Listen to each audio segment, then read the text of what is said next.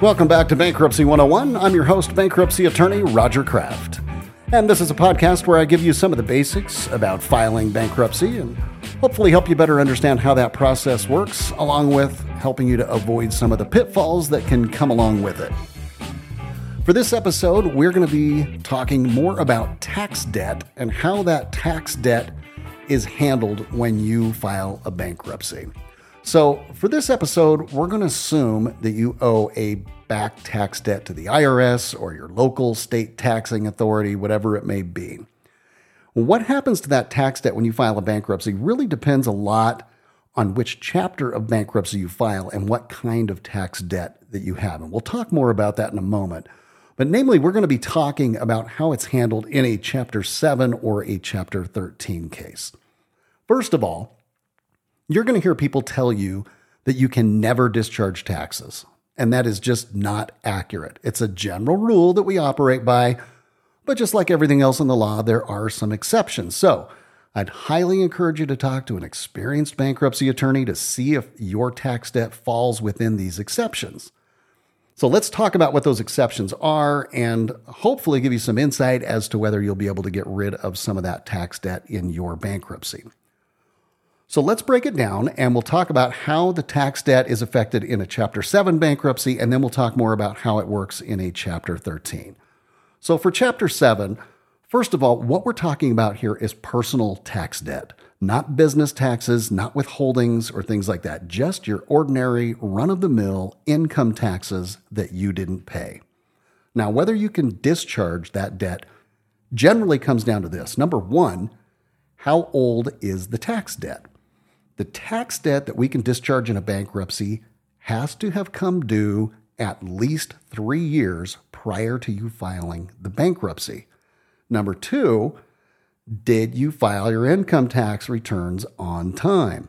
And we're not talking about filing extensions on time and then getting the returns done later. We're talking about the actual tax returns, and did you file them by that April 15th date or whatever the deadline is the IRS set for the filings for that particular year. But those returns have to be filed by that deadline if you want them discharged.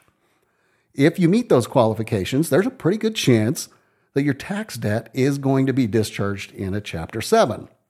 But something to keep in mind, if you end up in an asset Chapter 7 case, meaning the Chapter 7 trustee is able to take some of your assets and sell them and then disperse money to your creditors, then the taxing authorities are probably going to file a claim in the case so that they get paid some of the money that's being dispersed by the trustee. So if the IRS or your local state taxing authority files a claim, there's really 3 different types of claims that they can file when it comes to a tax debt. And the type of claim that they will have to determine depends on when the taxes were due, when they were filed, and things like that. There's going to be a rank when it comes to determining how money gets dispersed from the trustee. So the first is a secured tax claim. Now, this means that the taxing authority sued you and they got a judgment against you, and that judgment is now secured by some of your personal or real property. Then that taxing authority is going to be entitled to full payment on that judgment. The second type is a priority tax claim. Now, a priority tax claim means that you incurred the tax debt within the last 3 years from the time of the filing of your bankruptcy. So a priority tax claim is going to be ahead of other unsecured claims like credit cards, medical bills, personal loans, and things like that. The third type of claim that they may file is just a general unsecured claim. Now, this is the type of claim that you hope the taxing authority has. It means that your tax debt came due more than 3 years before the filing of the bankruptcy, and you filed those returns on time. If that's the case, you get the big prize, which is a discharge of that debt, because they're treated just like any other unsecured creditor. Now, quite often, the taxing authority is going to file a claim that involves multiple or sometimes even all 3 types of claims. They're going to have a secured claim, they're going to have a portion of it that is priority, and they're going to have a portion of it that is unsecured. In a case like that, you'll get a discharge of the unsecured tax debt, but you're still going to be on the hook for those priority and those secured portions of the tax claim. So In my practice, if I've got a client that comes to me wanting to file a bankruptcy, and I see that that client may have assets that the Chapter 7 trustee can take, and that client owes secured or priority tax claims, I'm usually going to tell the client, hey, go sell your motorcycle, go sell your baseball card collection or whatever it is, and use that money to pay your secured or your priority tax claims before we file the bankruptcy. Now, why is that? Because the Chapter 7 trustee is going to take that motorcycle or that baseball card collection and sell them and then pay the creditors, but not before paying him or herself. So why pay a trustee that money when all is said and done, you still owe some of those secured or priority tax claims? You go do it. You sell those items and use the proceeds to pay those tax claims. You want every penny from the sale of your personal property to go towards paying down your tax debt. You don't want it going to the trustee when you can do the same thing yourself. So that's kind of how it works in a Chapter 7 for the most part. Now, let's talk more about a Chapter 13 and how it works there. Most of what we just discussed, as far as the Chapter 7 goes, applies the same in a Chapter 13 case, with this one big difference. At the end of your Chapter 13, you will not owe any of the tax debt you accumulated prior to the filing of your Chapter 13. Those secured claims or those priority tax claims, they're going to be paid over the course of your Chapter 13 case. And sometimes even the unsecured tax claims will get paid something in your Chapter 13.